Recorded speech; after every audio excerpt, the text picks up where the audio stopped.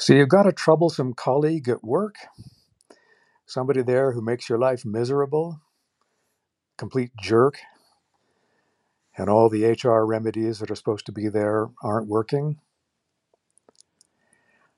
I want to talk to you today about a pastoral perspective on that, something we get from the Franciscans. I'm Duncan Fisher, and you're listening to No Sermons, that more or less weekly podcast about spirituality for regular people. And I guess the title for today, if I have to think one up, would be Look for the Ouch. Look for the ouch. Let's acknowledge the basic reality at the outset that business doesn't care about people. At the institutional level, company language that claims anything else is really just an acrostic of managerial worry over not having enough shoes on the shop floor.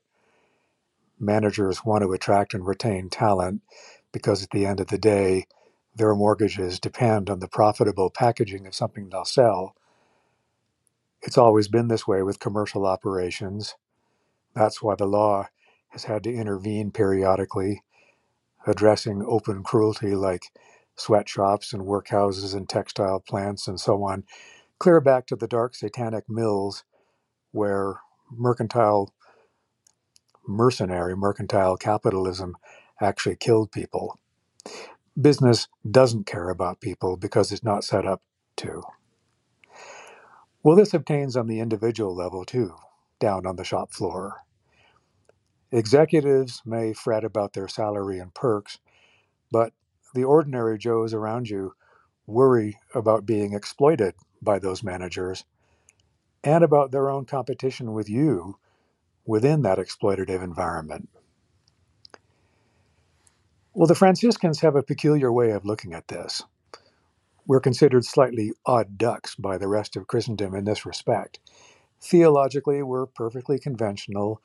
Our belief system, to use the clumsy language of the unchurched, is like that of every other Christian.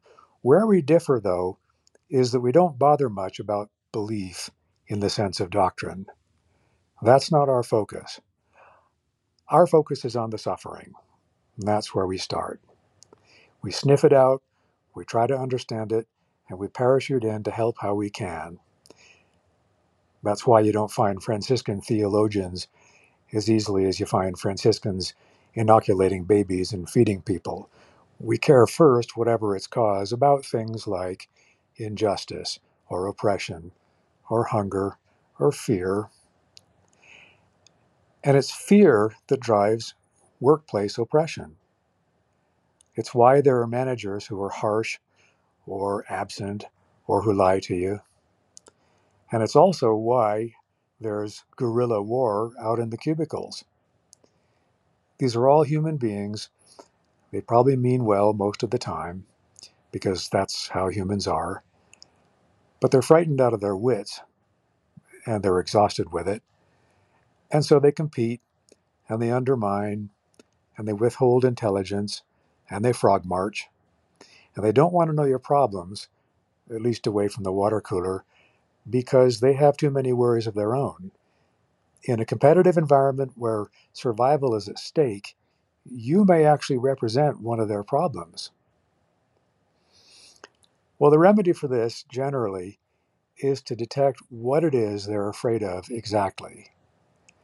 And in practical terms, that means you try to get them talking to you. Now, there's a cynical counterfeit of this used by con artists who detect people's fears in order to exploit them. Casinos and televangelists, it's been observed, exploit people's loneliness, for example. Dictators and armies exploit fear of being left out of systems of prosperity. This isn't any of that. Franciscan sleuthing after fear is a transparent sharing of our own worries and an invitation to gush out what's really on people's minds. Frightened people who think you want something from them are dangerous. Frightened people whose tears you welcome are grateful and unguarded, and they're honest, And in the end, they're surprisingly altruistic. We do this kind of bloodletting all the time in hospice work, where there are a lot of us.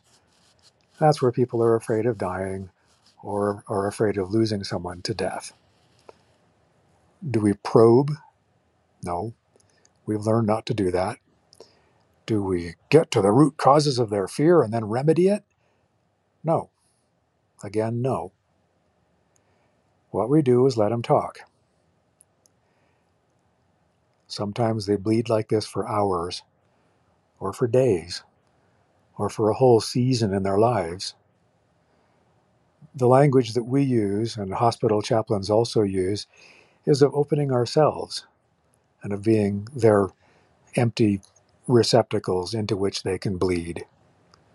That's all. But it works.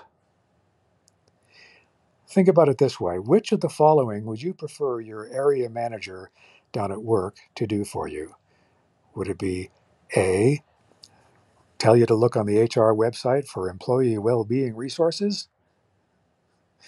Or B, consider a hobby? Or C, I used to hear this all the time in business, come to the next team building workshop? Or D, maybe take you on a drive, eat hamburgers with you, let you talk the way you really want to, and then do it again. Okay, now run this in reverse. Ready? Which of these things, or things like them, could you do for that troublesome, frightened colleague who's making your life hell? It might be that that person is even an HR officer.